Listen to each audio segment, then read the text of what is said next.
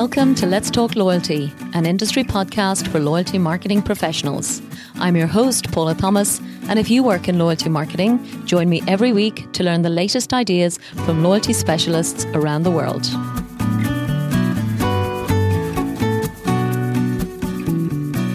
This show is sponsored by Comark, a global provider of innovative software products and business services. Comark's platform is used by leading brands across all industries to drive their customer loyalty. Powered by AI and machine learning, Comark technologies allow you to build, run, and manage personalized loyalty programs and product offers with ease. For more information, please visit comark.com. Hello and welcome to episode 294 of Let's Talk Loyalty. Today, we're chatting with our friends in Comark, specifically Jarek Vlodika, who is currently Comark's Managing Director for Australia and New Zealand. Jarek has a fascinating career creating huge loyalty programs, particularly for enterprise clients in Southeast Asia. In today's discussion, he shares with us some of the incredible similarities and differences in how loyalty programs are run by utility brands, airlines, and coalition programs in Western countries and mature loyalty markets compared with some of those that he set up in Asian countries like Malaysia, Thailand, and the Philippines. It's a fascinating comparison and contrast, showcasing what works for loyalty programs in different cultures and for different industries.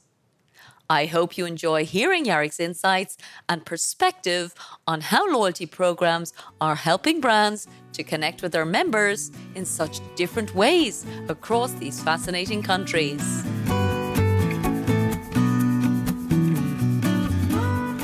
So, Jarek, first and foremost, welcome to Let's Talk Loyalty. Hey, Paula, it's really a pleasure to be on your podcast. I've been a fan for a while. Looking forward to it. Excellent. Thank you for being a fan. It always makes my day when somebody says that. So glad to be useful, I guess, and interesting because we have such a small niche industry. So I think we have a lot to learn from each other. And today we're here to learn a lot from you. So to start the conversation, Jarek, as you know, we always begin by asking about our favorite loyalty programs. So please do tell me, what is your favorite loyalty program? Yeah, thanks for the question. I did expect it as I listened to your show quite a lot, and I was thinking about what the answer should be. I have to be a little bit careful how I answer this question because there's a lot of people who might be my potential clients. I don't want anybody to feel offended. But I think when I thought about the question, I thought about it from a perspective of the sophistication of programs, the complexity, and the value that they bring to their members. And I would like to say that my favorite category of programs are the frequent flyer programs. The hold that they have on customers, and them wanting to constantly go up the tiers, just amazes me. I'm a traveler myself. Yeah. I travel, well, not daily, but at least weekly or bi-weekly. Yeah. And for me, having that status with an airline is just something I can't live without. So I'm really impressed how these frequent flyer programs, how they position themselves and how clients see them, how indispensable they are to some people. Yeah. And yeah, I'm really amazed by the category itself. And of course, there's a few, in the business there, and they're all sort of similar. Some are better than the others, but they are usually one of the biggest assets that airlines have. So yeah. I'm really impressed by those kind of programs. Absolutely. And I know Comark has a lot of wonderful airline clients, so I'm sure we'll be getting into talking a little bit about all of that. And you've reminded me, Jarek, even back to my own days, I suppose, early in my career, long before I really got into loyalty. I did work with Emirates, as you might know, and I loved that. I was working on the e-commerce side. But I remember getting my first credit card that was giving Skywards miles. And I remember using the word that I feel like a points junkie. And I know that's actually a very unpleasant word, of course, because of its association. But that's actually how I felt. Like I honestly would never use any other form form of payment. So you're absolutely right. The airline industry has the combined benefit of, relatively high spend for most of us in terms of our everyday life, the aspirational side of travel, again, particularly leisure travel, I would say. You sound like you've got more business travel. And of course, the airlines, I suppose, really invented the industry. I know there was stamp card programs before it as well, but I think the airlines have nailed it. And I know we talked before as well that the valuations on airline loyalty programs is sometimes more than the airline itself. So incredible stuff, huh? That's mind blowing. I've been in the industry for about 7-8 years. And it just doesn't stop to amaze me that some of these programs are more valuable than the airline itself. I think if somebody's outside of the industry, they just wouldn't believe if they heard it. So you have to look it up, do some research, and see if it's really true. It's one of those things you really doubt when you hear about them, but totally. It is true. Yeah. It is absolutely true. So 7 or 8 years, you said, in loyalty then, Jarek. So tell us a bit about your career, I guess, maybe before, but certainly since. And how did you get into the loyalty industry? Sure. Of course, the most interesting bit is the loyalty bit, but I think generally what I can say about myself is that I've been in the solution delivery side, on the vendor side for all of my career. I started with IBM. I worked with them in 3 different countries. We were delivering technologies to their big clients. I've done that for a while, so I was on the delivery side, and I'm still, even in Comarch, even though delivery is not my responsibility, I still kind of feel responsible for the delivery piece of every project, and I always am very closely involved. So with IBM, I sort of left IBM when I was based in Kuala Lumpur, and that's when Comarch approached me. They wanted to expand into the region. Comarch it's actually a global company these days, but when I joined, which is sort of 7 years ago, they were still growing in Asia, and they've only expanded we've only expanded to ANZ just 3-4 years ago. So, but we feel like we've kind of completed that expansion now, and we're just growing in those regions where we already are. So my job with Comarch from the beginning was expansion of our business in a specific region. For a few years, I was based in Kuala Lumpur. I was looking after Southeast Asia, and we've managed to win a few really interesting deals there with clients, mainly in telco, but also airline and retail. And then about 3 years ago, just before COVID, that's another interesting story, I moved to Australia. And since then, I'm really focusing on Australia and New Zealand markets, on growing our presence here. Wonderful. Yeah. Super exciting. Australia, New Zealand, I've still never been to. So, wow. I have to come. I definitely have to come. But as a loyalty market, I suppose it's one that I really pay an awful lot of attention to. I feel it's one of the most mature markets in the world. So I'm full of admiration for particularly what happens where you are now. So I know you're the managing director, certainly for the Australia business. I guess that covers New Zealand as well. Am I right? Yeah. It does. Yes, correct. Yeah. So what was it like getting started in Kuala Lumpur and setting up the Malaysia office? I'm fascinated because actually even also Southeast Asia, I haven't done certainly any loyalty work in at all. So tell us a bit about your role and the work you did in Malaysia. Yeah, so as we all know, for a number of years, Asia has really been the growth engine, of the world. A lot of things are really happening there these days, and in some ways, Asia has even taken a lead in certain aspects of digital customer experience, and aspects like that. So for me, there were a couple of reasons why being in that region was exciting. So one, of course, is the reason I just mentioned, which is the growth and just the size and the number of opportunities in that region. But also from another perspective, the cultural perspective is just such a variety there of cultures and religions and ways to approach things that I mean, to me, there was always Yeah. something that excited me whenever I was jumping on a plane, somewhere. It was always somewhere different, and I always had to kind of switch something in my head Yeah. to remind myself where I'm going and what kind of culture I'll be dealing with. But it was it was one of those positive things. I was never worried about it. It's something that was driving me. So I Yeah. really loved that. And yeah, just the number of clients there and what they're trying to do for their own let's say clients creates an enormous number of opportunities. So that was really Yeah. really exciting. Yeah. And I think you're right, Jarek. I think we all know Asia as a place of, digital first, digital transformation, and I guess scale. China is still the most populous country in the world, as far as I know, although I think India is about to take over. Yes, I Malaysia, think so, yeah. Yes, exactly. Super interesting. Malaysia, I know nothing about, but what I did learn from you last time we spoke, Jarek, was the sheer scale of the loyalty or membership, let's say, of the particular projects that you are working on. So, and you told me a little bit about why as well. So we'll definitely be getting into the approach to becoming, part of these programs with these big customer bases. So give us a sense of what we're talking about, Jarek. What kind of clients were you working on, and what kind of membership did these guys have?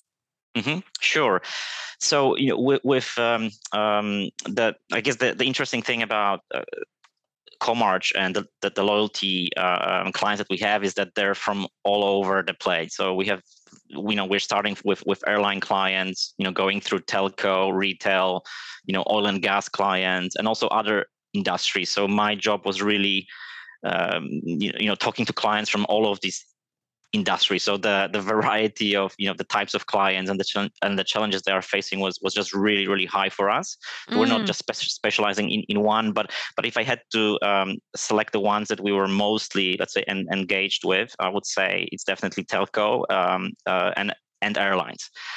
And because the population in the Southeast Asian countries is maybe with a few exceptions like Singapore, which is not that big. Yeah, sure. Is really just very, very high. So everybody knows how big China is, but not many people know that Indonesia is over 300 million people. So wow. So that that is something to be mindful of. And when you work with clients in that part of the world, you have to be able to as a vendor, you have to be able to support these really large volumes. And yeah, so in Indonesia is one, but Philippines, I think they're nearly 100 or over 100 million now. Thailand, I think about 60, 70 million. Wow. And Vietnam, I think also nearly 100. I may not be 100% correct on all these figures, but we're talking about nearly 100 million or over, like in case of Indonesia. So yeah, so that was the exciting bit, because not only the clients are very digitally savvy there and they expect a lot from the program, that they will not be happy with just one or two things that they can do with the program. They really expect the loyalty program to be a kind of a one place to go to for almost all their kind of daily needs. Yeah. So they want to be able to order food. They want to be able to ride a taxi. So that's Grab, which is the kind of popular ride sharing app in that part of the world. So all these programs, they have to cover all these bases, and not only have the variety of rewards or partners, but also be able to handle the volumes, because with such a high number of members, you get volumes that are really, really challenging, and the technology has to be there to support it. If clients are not able to redeem or they're not able to earn, that's when your clients or the members get really bad experience, and it's never good. So one of the key aspects for us in Southeast Asia was always the performance and the ability to integrate and to just make all these various offers work seamlessly. Absolutely. So incredible populations, as we said. And I think you said to me last time as well, Yarrick, that in many cases, and I think it was in a telco context, and I do want to explore telco a little bit with you because I know you've done some extraordinary stuff. The default approach seems to be that they're automatically enrolled into the loyalty programs for these particular, I'd say certainly utilities, because as you said, it's one thing to have like a super app, and Grab is just an astronomical business, of course. When you combine those kind of everyday things into one big super app for the whole country. But I think what you have also done extremely well is build for telcos or build coalition programs. So I wanted to kind of, I suppose, get into, first of all, that approach about auto enrolling. How did that go down, both from a privacy perspective and I guess from an engagement perspective? Because, I think part of our psychology, and I say our being, let's say, the European mindset that I come from, we would tend to expect that the customer should make the decision to join in order to really feel that they want to get a value out of it, and it's something they want to give their attention to. So tell us a bit about the experience in Southeast East Asia. Yeah. Okay. Yeah. I know what you're referring to. I know privacy is really an area of an increasing concern, and customers are more and more cautious about the consents that they're giving out, and that especially I think applies to, let's say, Western economies or the advanced ones. Yeah. I would however say that probably in Southeast Asia, my observation was that it's not a concern yet. I mean, clients are very happy to be offered all these opportunities to earn points or redeem points for various aspects that it doesn't seem like they mind being enrolled automatically to programs. Yeah. And in with our telco clients, that's I think in 100% of cases that's how it is. That the clients of a telco would be automatically a part of the program. I guess the challenge is there for the telcos. It's not just whether the client is a member, but whether the client actively engages with the program, and that's where I think telcos put a lot of focus on to make sure that their programs not only are big, but that the large percentage of those members are actually actively engaged. And of course, when you enroll everybody, you're not going to get 100% engagement rate, but you are getting into high figures, and that engagement, I think, is generally higher than probably in similar programs, let's say in the West. So so I think these telcos still do a better job. Privacy doesn't seem to be a big concern at this stage. And if you're a client of a telco, you are giving your details to the telco anyway. So it just seems like loyalty over there is just an additional feature of being a client, with a telco. And it's not something that the telcos seem to be expecting a separate enrollment to. So it could be with other businesses, like with retail or airline programs in Southeast Asia. You still enroll, but it seems like telcos kind of different in that aspect. But in other cases you still enroll. And it's something that I often wondered about, let's say. I won't say I ever took that agenda, in any project that I worked on, but I worked in telco loyalties in the very beginning. That's how I got in. I was with Telefonica, for example. And both on the legal perspective and on the ethical and moral front, to me, I would prefer to auto-enroll. Because I do have this belief that it is a benefit to the user. And as long as first of all, the awareness is there that, any marketing perhaps might need to be opted into separately. So communications might be a different decision.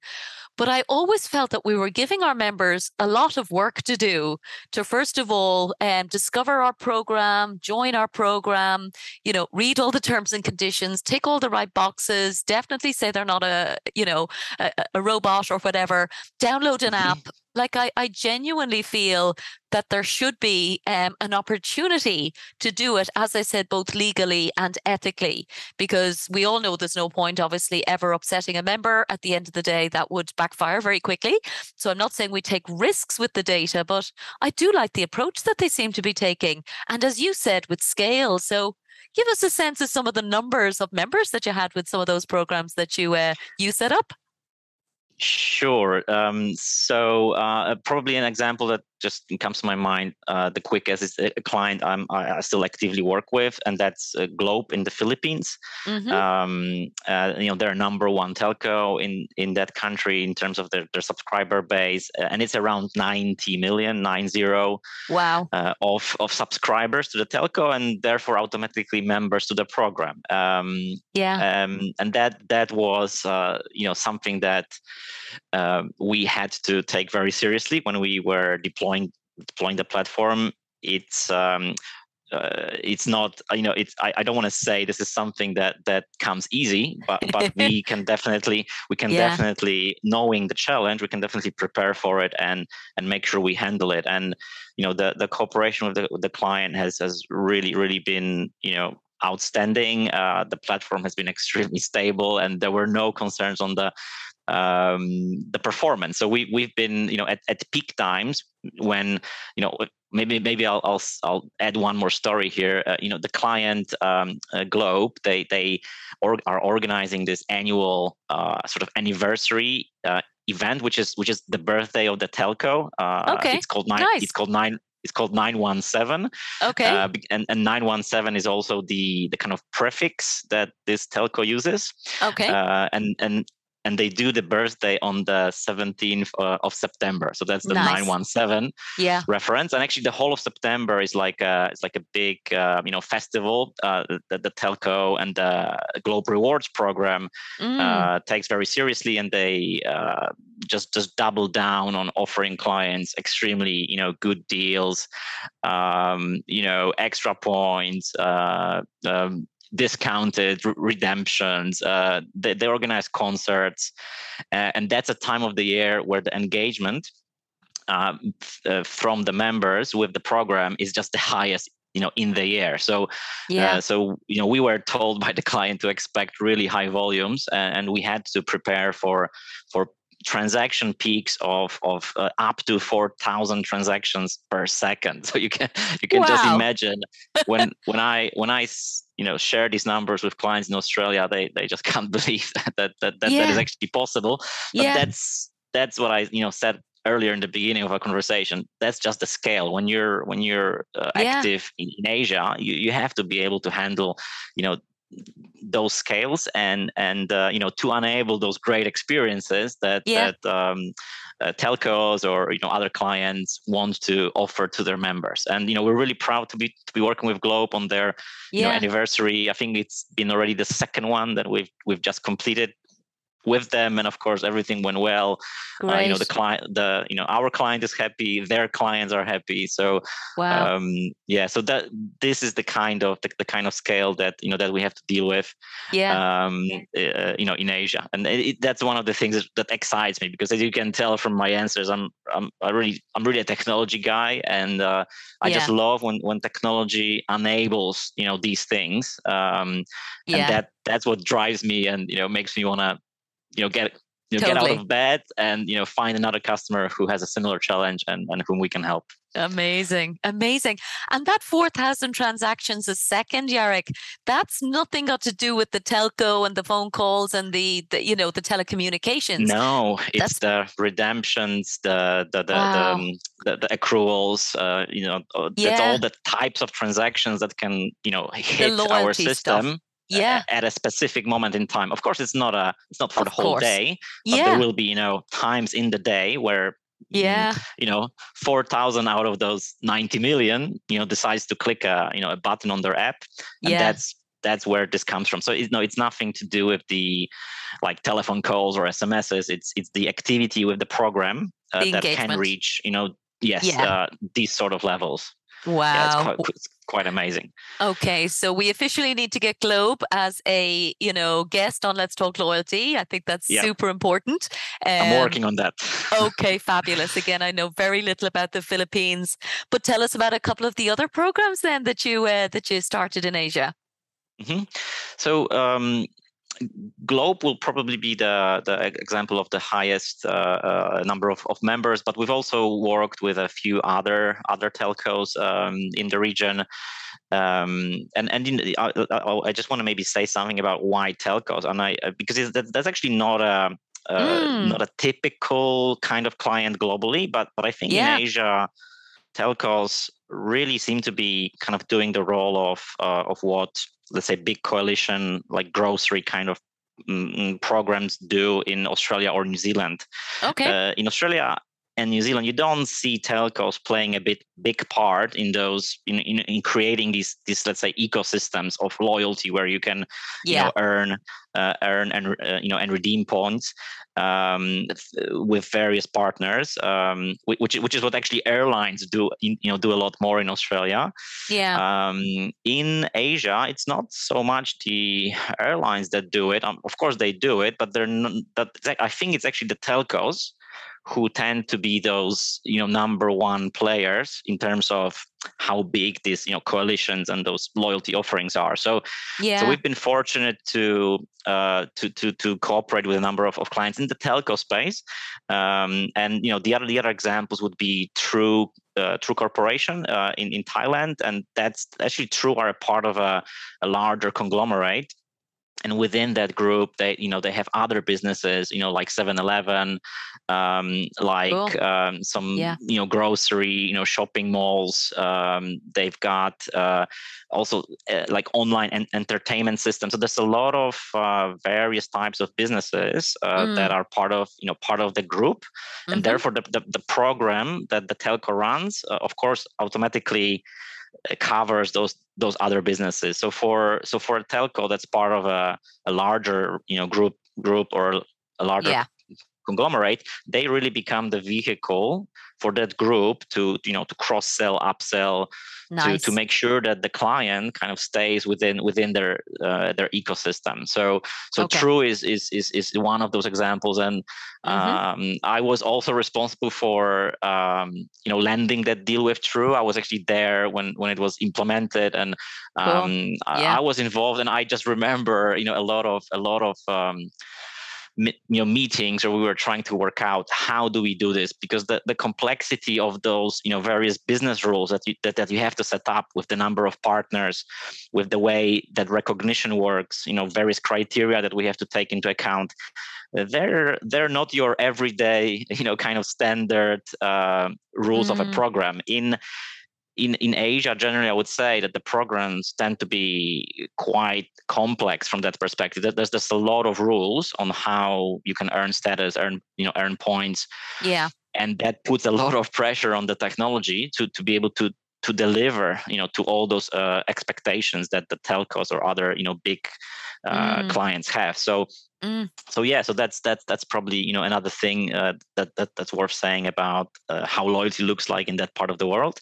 Yeah. And the other client that if I may mention is XL Axiata in Indonesia, and they've sort of maybe not gone as much in this direction of having hundreds of partners.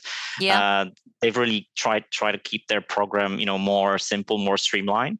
But I think what's interesting about them is that they not only target the end users of their services, but they also offer a kind of a B2B program for their distributors.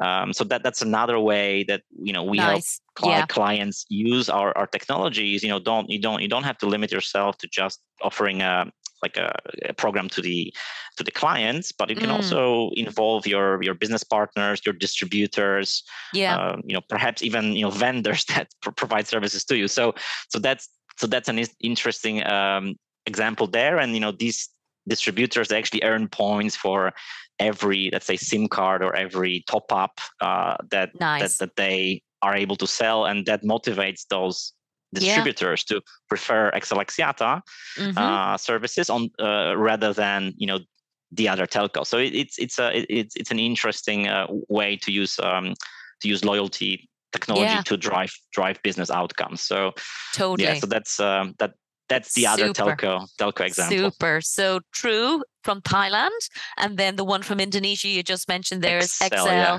Axiata. Yeah. Okay, yes. So great reference stories, ones we can go, and again, always welcome to have them on the show. The other piece, I guess, just, we've talked about scale, Jarek, I suppose, is probably one of the biggest differences. We've talked about the enrollment or lack of as another big difference between, loyalty programs in Southeast Asia versus, the rest of the world. And by that, I mean the Western world. So US and UK are actually our top two audiences. Are there any other kind of big differences that you would see in terms of the consumer proposition? I feel like, I suppose you've talked a lot there about the scale of partnerships, and that they're almost positioning themselves, certainly as utilities, as coalition programs. Is there any other kind of customer propositions that you would see in Southeast Asia that would be, do you think, interesting for the audience? I think I can maybe flip this the other way around, because as long as in Asia you've got this kind of richness and scale and the variety of programs, I think what maybe one of the differences is in favor of the developed markets is, I think, the sophistication of personalization. So I would say, in Asia, it's probably not as personalized. Maybe it's partly due to just it's difficult to personalize when you have such a rich offering, and it's hard to really decide what do I really personalize, to or with. So I think the programs that I've experienced in ANZ region are definitely more sophisticated there. So you would see offers that really feel like they're sort of based on your transactions, for example. So with one of the programs I use quite a lot in Australia are all those kind of retail programs with either companies like Flybuys or Everyday Rewards, and they really seem to be knowing what I buy, and they're targeting with offers of products that I actually want to buy, and I frequently take advantage of those offers, or somehow magically they know what my spend is, and they always try to motivate me to spend this amount for maybe 4 consecutive weeks to get some bonus points. So I really feel like that part of the puzzle is done really well in ANZ. I think there's certainly that there's an aspect that in Southeast Asia could be improved, and I'm sure it will be improved. It's just maybe with the scale, maybe it's not as easy. So that's I think something that I would say is another differentiator, maybe in favor of ANZ this time. Okay, yeah. And do you get the question? I used to get this a lot when I was consulting, Jarek, and actually it was my least favorite question because I never felt it was my responsibility. But, sometimes I'd be brought in to convince a brand that they needed a loyalty program. It might be being driven, let's say, by somebody at a mid-senior level, but the board or the actual leadership team would be like going, so why do we need a loyalty program? And it's one thing to have the internal perspective and somebody maybe who really understands the potential of what a loyalty program can do, but they always seem to want to wheel in somebody from the outside. So I'm just wondering if you get that kind of question, or is Australia, New Zealand, so mature that actually that question's already something that people kind of get and understand? Yes. So it's probably the latter. As you said earlier, Australia and New Zealand are really mature loyalty markets. There's a loyalty program, left and right. Yeah. And I think they all understand the value, and also the clients that I usually talk to are those kinds of clients that where loyalty is, like one of the basic things that that the business has to have. But I think I think this should be really a no-brainer, and that there may be some exceptions to this, but I think for most businesses, having a loyalty program is really, just like having a really personal and direct channel to talk to your clients. I think if you don't have a program and there isn't this kind of agreement or consent, that from a client that yes, you can talk to me, I really like you, I want to be a part of your program so that I know more about your offers, and I get maybe some special offers because I really like your brand, and I want to engage. I mean, that's just, to me, it's such an enormous expression of trust from the client that they want to be a part of a program. So I would say there is nothing comparable, because if you don't have a program and it's a client is just I mean, it's someone you don't know. You can't put a name to a client. Someone's coming and buying. Maybe he's using the same credit card. Yeah. And you can kind of tell it's the same person. But loyalty is where you really put a name to your client. You start learning more about him or her, what the preferences are. And you just get this amazing direct channel that you can use to communicate. So to me, loyalty is the best channel that most businesses can wish for to talk to their clients. And I think it's the duty of those businesses who run those programs is to make sure that they don't disappoint those clients, and that they however hard it could be, that they are providing a personal experience, that they are providing value, and that it's easy to use, because that's also another thing that clients might not be encouraged to use loyalty if it's not that simple to use. And the interesting thing about that is that, having simple things or that look simple to the client usually means there's a lot of effort that has to be put on the back end, on technology, on process, to make this experience simple. So I'm really passionate about helping clients get it right. So to me, loyalty, that's the number one thing. I'm not sure who wouldn't want to have a loyalty program, to be honest with you, but maybe I'm a bit biased. You're definitely biased, and so am I, as is everybody listening. And I would say, at the risk of being facetious, I think everybody does want a loyalty program. It's just whether they're willing to invest in it, because, there's lots of different things, obviously, that a business can decide to focus their time and energy resources on. And loyalty is probably, such a big decision for any of these. So I think we'll give them the benefit of the doubt. But what I like about what you said, Jarek, is, we would often just kind of say, the purpose of a loyalty program is to drive profitable behavior change. And that for sure is the most logical and hopefully most profitable. But I do agree that from my perspective, the opportunity to have that connection with your customer, a direct digital connection, as most of them are now in the palm of their hand in terms of the mobile phone, to me, that's just totally a no-brainer. And especially, I think, coming out of, whether it's a pandemic or, the end of cookies, for example, with digital marketing becoming so much more expensive. Any brand I've spoken to has certainly said, the cost of doing their digital is just multiplying. So I think you're absolutely right. The opportunity to actually build a relationship with people who have already self-identified in some way, whether it's a transaction or whether it's giving the data and actually, enrolling, to go back to our point earlier. I absolutely think you're right. That relationship building piece is something that just doesn't get enough attention.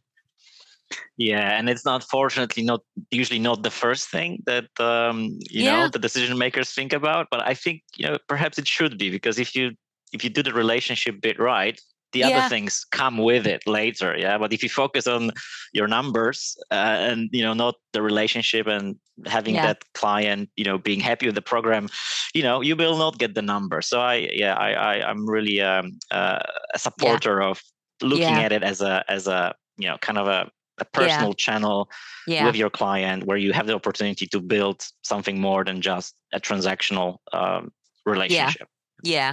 And I think we've all joined up with programs or given our email address, and then, had an offer, buy this, buy that, and whatever. And I think we all pretty much do unsubscribe, very quickly. And again, I think we see that in different markets. Sometimes I'm just like, whoa, so the tolerance for the offers can be very different with different customers. But again, I think if there's this intention to say, thank you, Jarek, for joining up, and here's a free cookie next time you're in the store, just to say thanks or whatever, it just changes the dynamics, and then the offers and everything can come later. So definitely a different mindset. Brilliant. So the final question I just wanted to touch on with you was, because you are a software guy, as you said, so I think this is the area that I have much less expertise. And as you know, we typically have kind of the marketing people, I suppose, on the show. But give us a sense, where is the capabilities going? You've talked about the scale, and we know that, obviously a company like you guys, Comarch, to me, I wouldn't even question that you can cope with the scale. To me, that's a given. But what other exciting things are coming in terms of functionality or the way that the software industry is going that is useful for commercial people like me to kind of understand what our platforms should be able to do? Yeah, sure. That's a good question. I think, from my perspective, and I'm not your typical, technical guy. I am more on the business development side. But I would say what my observations tell me is that loyalty is becoming more and more accessible to more and more businesses. In the, let's call it, old days, it usually it used to be the big guys. And it still will be, right? You will still get your big programs, the airline programs, the big coalition programs that will require, a lot of capability and maybe sometimes individual approach to how their programs are set up from a technological perspective. Sure. But I think the biggest trends these days is that loyalty can be offered these days pretty much as a service, as a cloud-based offering that maybe won't be as flexible as some of the more sophisticated enterprise solutions for the big companies who need it and who can afford it.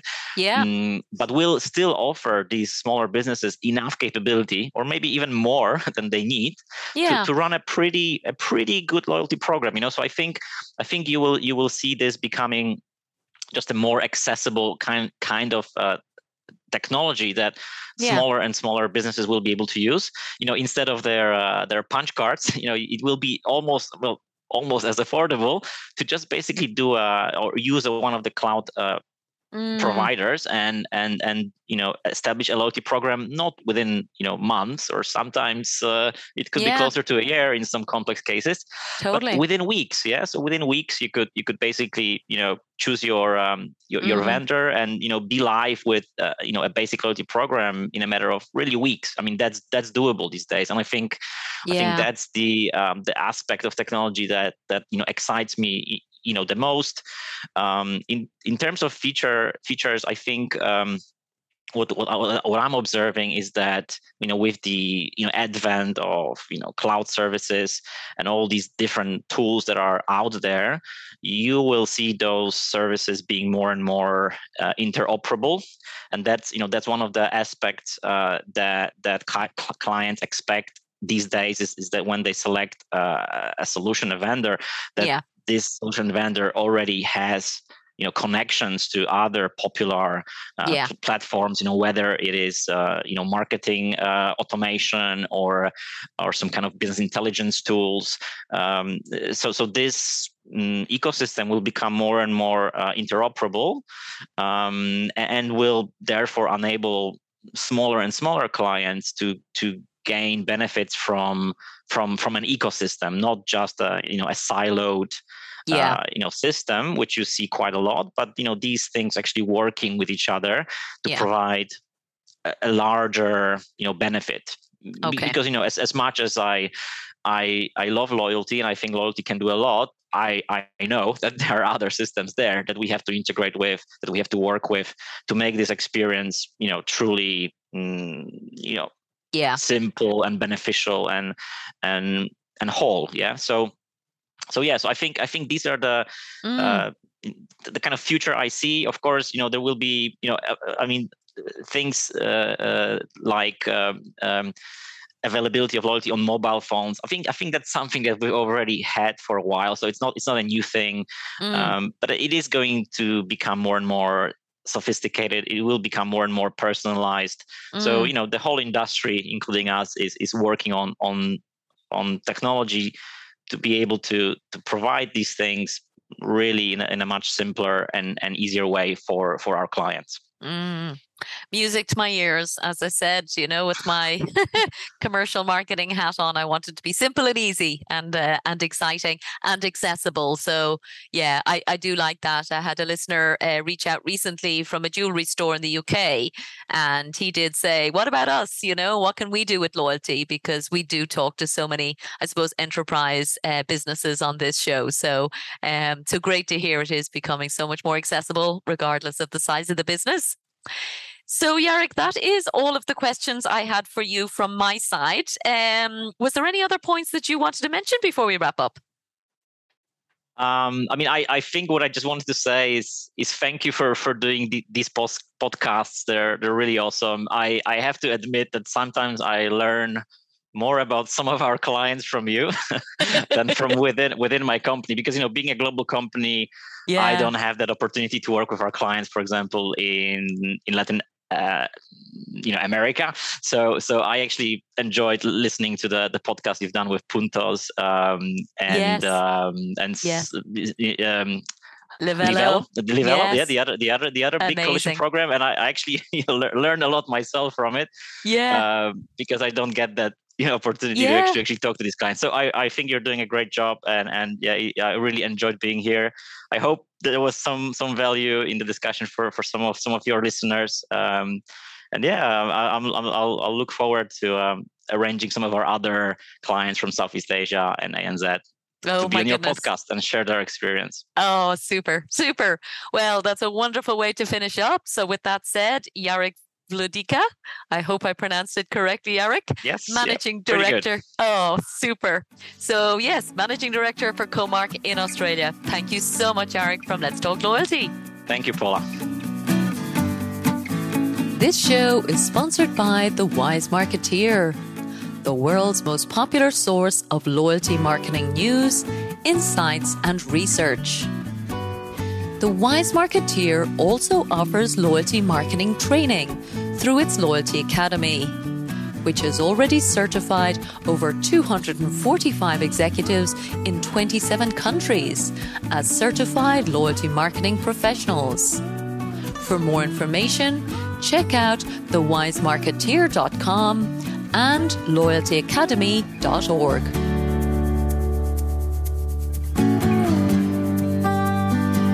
Thank you so much for listening to this episode of Let's Talk Loyalty. If you'd like us to send you the latest shows each week, simply sign up for the Let's Talk Loyalty newsletter on letstalkloyalty.com, and we'll send our best episodes straight to your inbox. And don't forget that you can follow Let's Talk Loyalty on any of your favorite podcast platforms. And of course, we'd love for you to share your feedback and reviews. Thanks again for supporting the show.